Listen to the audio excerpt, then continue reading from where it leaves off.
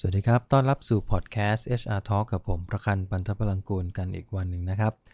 สัปดาห์นี้ก็เข้าสัปดาห์สุดท้ายของปี2563แล้วนะครับจะสิ้นปีแล้วก็จะเริ่มต้นปีถัดไปภายในสัปดาห์นี้แล้วนะครับไม่ทราบว่าปีที่ผ่านมาท่านผู้ฟังเป็นอย่างไรกันบ้างมีการเปรียบเทียบเป้าหมายของตัวเองกับเป้าหมายที่เราได้ตั้งไว้เมื่อต้นปีสักแค่ไหนตอนนี้ผมเชื่อว่าหลายท่านก็น่าจะบรรลุเป้าหมายตามที่ตัวเองตั้งใจไว้หลายท่านอาจจะต้องวางเป้าหมายในปีหน้าเพื่อจะได้ทำให้ชีวิตตัวเองดีขึ้นนะครับอันนั้นก็คือเรื่องราวเกี่ยวกับตัว resolution หรือว่า New Year เป้าหมายปีถัดไปนะครับประเด็นในวันนี้ที่จะเอามาคุยกันก็จะเป็นอีกประเด็นหนึ่งซึ่งผมว่าช่วงนี้มีหลายบริษัทที่ต้องวางแผนเพื่อเน้นเรื่องของอัตรากำลังคนในปีถัดๆไปเนี่ยนะครับคือนอกจากการวางแผนเรื่องของตัวปริมาณอัตรากำลังให้มันสอดคล้องกับเป้าหมายขององค์กรแล้วเนี่ยนะฮะเราอาจจะต้องมีการวางแผนเพื่อพัฒนาอัตรากำลังที่เรามีอยู่ด้วยตรงนี้ต้องไม่ลืมเลยนะฮะเพราะว่าส่วนหนึ่งของอัตรากำลังคนที่เรามีเนี่ยเขาจะต้องรองรับแผนงานในอนาคตของเราได้ด้วยดังนั้นนอกจากการหาคนใหม่เข้ามาตามแผนกำลังคนที่เราวางไว้แล้วคนเดิมของเราล่ะเราจะต้องพัฒนาเขาเรื่องอะไรตรงนี้หลายองค์กรก็พยายามที่จะวางแผนเรื่องของ HRD ก็คือ Human Resource Development ซึ่งในบ้านเราเนี่ยนะฮะเท่าที่ผมสัมผัสมากับเรื่องของระบบ HR ต่างๆเนี่ยหลายองค์กรจะมุ่งเน้นไปที่เรื่องของการทำเทรนนิ่งซะเยอะซึ่งจริงๆในทั่วโลกนะครับรวมถึงในประเทศไทยด้วยเนี่ยเรามีการคุยกันถึงเครื่องมือที่มันใช้ในการพัฒนาบุคลากรที่มันมากกว่าเทรนนิ่งเนี่ยนะครับมันมีอยู่หลายตัวทีเดียวแต่ก็เหมือนกับเป็นการคุยกันโดยทางทฤษฎีซะเยอะพอถึงเวลาเอามาปฏิบัติจริงเนี่ยทุกองค์กรวิ่งเข้าไปหาเทรนนิ่งแบบเดิมหลังจากนั้นเทรนเสร็จแล้วก็นิ่งจริงๆนะคือหลังจากที่เทรนกันเรียบร้อยแล้วได้ตามบัดเจ็ตที่วางเอาไว้สุดท้ายแล้วมันไม่มีผลลัพธ์อะไรเกิดขึ้นอย่างเป็นรูปธรรมที่มันชัดเจนมากพอที่จะทำให้ผู้บริหารมั่นใจว่าปีถัดไปเนี่ยเราจะวางงบประมาณการฝึกอบรมให้มันสูงกว่าเดิมได้สักแค่ไหนเพราะบางทีในบอร์ดเขาก็ถามกลับมาว่าแล้วปีที่ผ่านมาเนี่ยเทรนนิ่งเราบัดเจ็ตเท่านี้ล้านบาทเนี่ยเราทุ่มกันลงไปขนาดนี้แล้วผลออกมาเป็นยังไงบ้างส่วนใหญ่ HR ก็จะรายงานว่ามีอบรมหลักสูตรอะไรไปบ้างจำนวนคนเข้ากี่คนคิดเป็นกี่เปอร์เซ็นต์ของจำนวนพนักงานทั้งหมดแต่เราไม่ได้รายงานเรื่องของผลลัพธ์ที่มันเกิดขึ้นจากการฝึกอบรมว่าสุดท้ายแล้วพนักงานเก่งขึ้นสักแค่ไหนถูกไหมครับหรือผลงานของพนักงานแต่ละคนดีขึ้นตามเป้าหมายที่เราต้องการใช่หรือไม่อันนั้นก็คือเป็นเรื่องของเทรนนิ่งซึ่งบางครั้งมันไกลตัวในแง่ของการเก็บรวบรวมข้อมูลมันต้องอาศัย Line Manager ช่วยในการเก็บข้อมูลผลงานของพนักงานคนนั้นค่อนข้างเยอะอย่างไรก็ดีเทรนนิ่งก็ยังคงเป็นเครื่องมืออันหนึ่งซึ่งยังคงต้องใช้อยู่ในยุคนี้ต่อเนื่องอนาคตนะครับโดยเฉพาะในเรื่องราวเกี่ยวกับความรู้หรือทักษะใหม่ๆที่ไม่เคยมีในองค์กรเรามาก่อนเลยเนี่ยเทรนนิ่งช่วยเราได้นะครับเราลองมาดู case study อันหนึ่งนะครับซึ่งผมมีโอกาสได้ไปอ่านมาจาก article ชิ้นหนึ่งของ Harvard Business Review นะครับชื่อ article ชิ้นนี้คือ AT&T Retraining and the Workforce of Tomorrow ซึ่งเขียนโดยวิลเลียม อาร์เคอร์โจเซฟ บี ฟูลเลอร์แล้วก็คาร์ล คริสเบิร์กนะครับซึ่ง3ท่านนี้ได้ทำการทำ case study เรื่องนี้ขึ้นมาโดยเน้นไปที่บริษัท AT&T ซึ่งก็เป็นบริษัทโทรคมนาคมที่อเมริกานั่นแหละนะครับบริษัทนี้เขาวางนโยบายเรื่องของการพัฒนาพนักงานมาสักพักใหญ่ละนะครับแล้วก็ทาง professor 3ท่านเนี้ยของ Harvard เขาก็ไปเก็บรวบรวมข้อมูลแล้วก็เอามาเล่าให้เขียนให้อ่านกันนะครับว่าจริงๆแล้วในทางปฏิบัติเนี่ยเขาเตรียมความพร้อมสำหรับ tomorrow workforce หรือว่า future workforce ขององค์กรเขาอย่างไรเรามาดูเครื่องมือกันที่น่าสนใจจริงๆมันไม่ได้อยู่ที่ประเด็นว่าเขาวางงบเท่าไหร่อะไรต่างๆเนี่ยนะครับมันอยู่ที่เครื่องมือที่เขาทำว่าในลักษณะที่ว่าถ้าผู้บริหารระดับสูงเห็นด้วยแล้วก็เห็นชอบกับการพัฒนาพนักงานเนี่ยนะครับ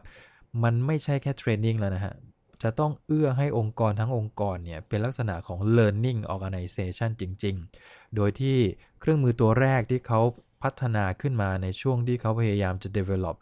future workforce เขาเรียกเป็นภาษาอังกฤษว่า personal learning tools ซึ่งมันก็คือแพลตฟอร์มที่พนักงานสามารถที่จะล็อกอินเข้าไปแล้วในแพลตฟอร์มเนี่ยครับจะมีเรื่องราวเกี่ยวกับการพัฒนาตัวเองของพนักงานแยกเป็นหมวดหมู่อย่างชัดเจนนะซึ่งอาจจะเป็นไปตามตำแหน่งงานที่เขาทำงานอยู่หรืออาจจะนอกตำแหน่งงานนะครับตัวพนักงานเองเวลาล็อกอินเข้าไปเขาจะรู้เลยว่าตำแหน่งงานที่เขาทำงานอยู่ในปัจจุบันเนี่ยตอนนี้เขาจำเป็นที่จะต้องพัฒนาความรู้ทักษะในเรื่องอะไรบ้าง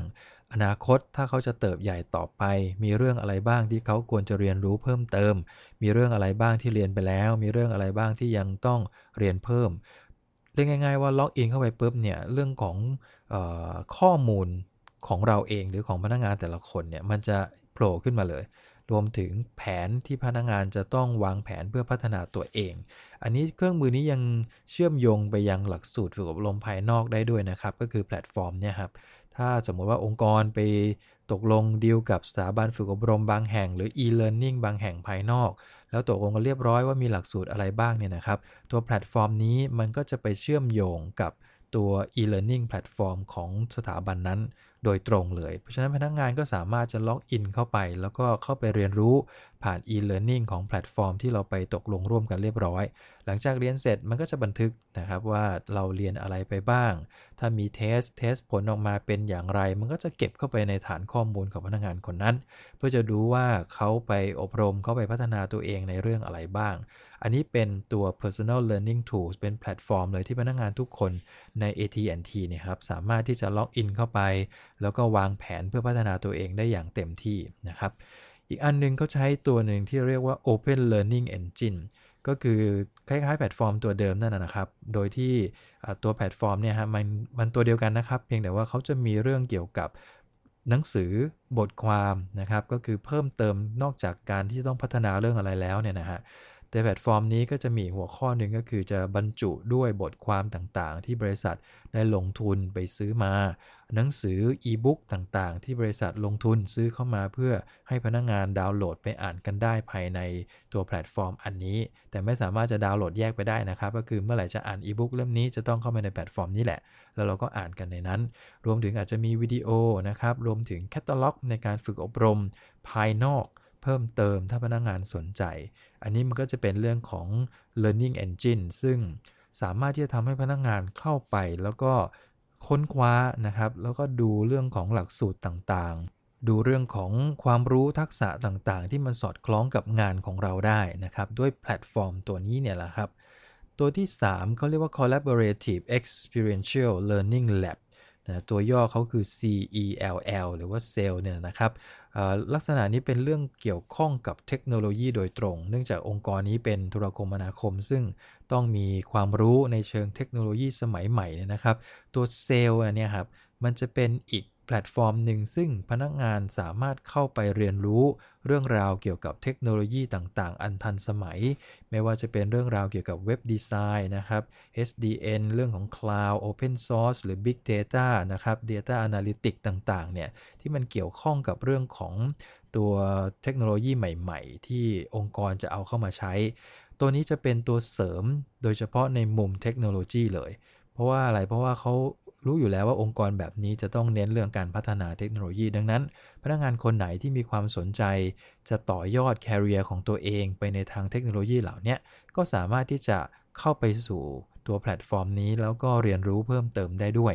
นะฮะเพราะฉะนั้นแพลตฟอร์มแรกมันเป็นเรื่องของกว้างๆสอดคล้องกับจ็อบสอดคล้องกับตัวหน้าที่และตำแหน่งงานของพนักงานแต่ตัวนี้จะเริ่มต่อยอดไปละในมุมเทคโนโลยีต่างๆซึ่งพนักงานบางคนในยุคนี้เขาก็สนใจนะครับไม่ว่าจะเป็นเรื่องของโคดดิ้งเรื่องของคลาวด์ต่างๆเนี่ยถ้าเขาสนใจว่าอนาคตเขาน่าจะเรียนรู้เรื่องพวกนี้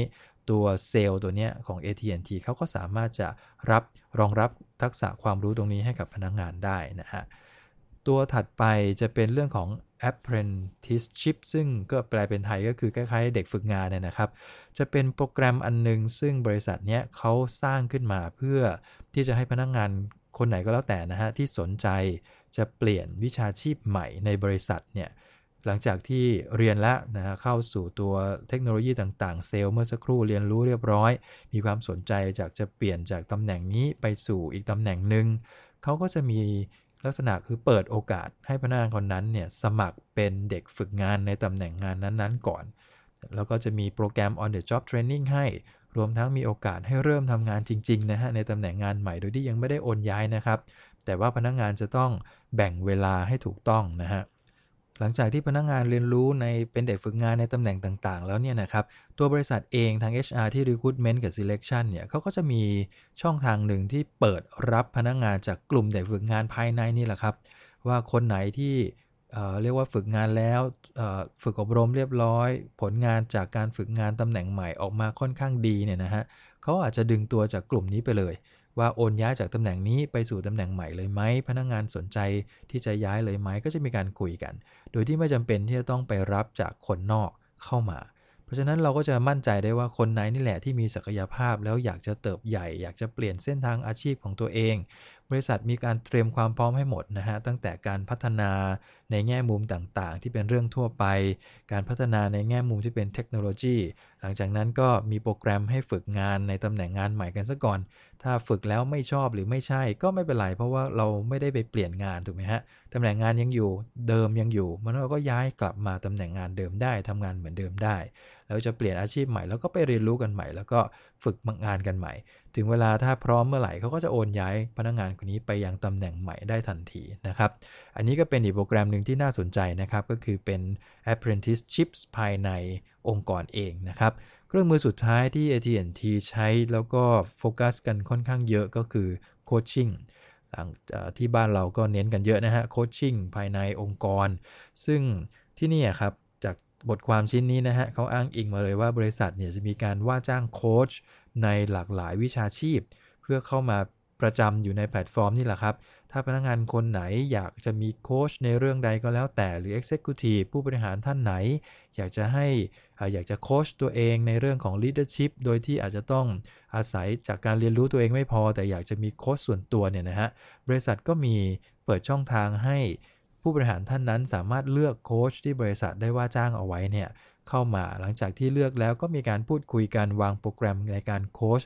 ตัวต่อตัวกันไปเลยนะฮะซึ่งตรงนี้ค่าใช้จ่ายทั้งหมดบริษัทก็จะเป็นคนออกพนักงานสามารถจะวางโปรแกรมวางแผนตัวเองในการพัฒนาตัวเองได้อย่างชัดเจนว่าอยากจะพัฒนาด้วยวิธีการใดซึ่งนี่ก็คือภาพของ case study ที่ผมอ่านแล้วผมมีความรู้สึกว่า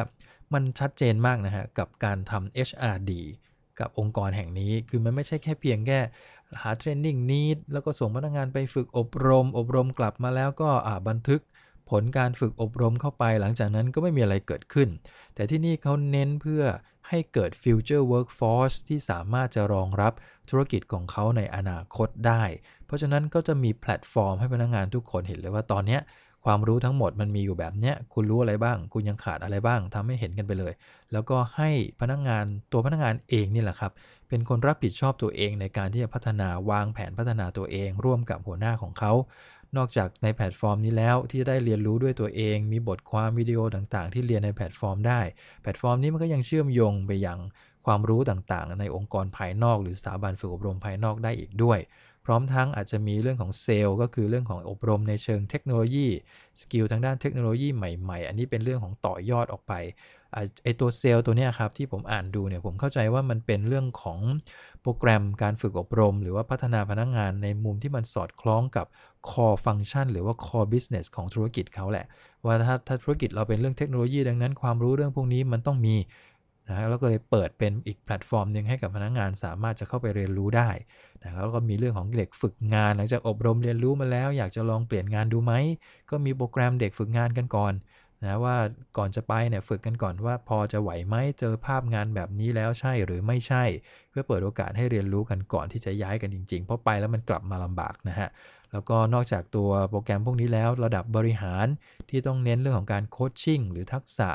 พฤติกรรมบางอย่างที่ต้องการเปลี่ยนแปลงพฤติกรรมตัวเองอะไรแบบนี้นะฮะเขาก็จะมีจ้างโค้ชมาแบบจริงๆจังๆเลยนี่คือภาพของ HRD จริงๆที่เห็นภาพจาก case study ตรงนี้นะครับซึ่งผมก็หวังว่าพอดแคสต์วันนี้น่าจะพอทำให้ท่านที่รับผิดชอบทางด้าน HRD เนี่ยเห็นภาพความเชื่อมโยง ของการพัฒนาคนการพัฒนาความรู้ทักษะมันไม่ใช่แค่เพียงใส่ความรู้ใส่การฝึกอบรมเข้าไปแล้วมันจบไม่ใช่มันต้องเอาไปเชื่อมโยงกับเป้าหมายองค์กรด้วยเอาไปเชื่อมโยงกับการทำงานด้วยที่สำคัญต้องเชื่อมโยงกับเรื่องของ career development ของพนักงานแต่ละคนด้วยเพราะฉะนั้นในภาพใหญ่มันจะเชื่อมกันทุกจุดเลยนะฮะองค์กรจะเติบใหญ่ขึ้นได้ก็ด้วยพนักงานที่ได้รับการพัฒนาไปแต่ละเรื่องที่มันสอดคล้องกับการทำงานก็ฝากประเด็นวันนี้ไว้ประมาณนี้นะครับพบกันใหม่ในครั้งหน้านะครับขอบคุณครับสวัสดีครับ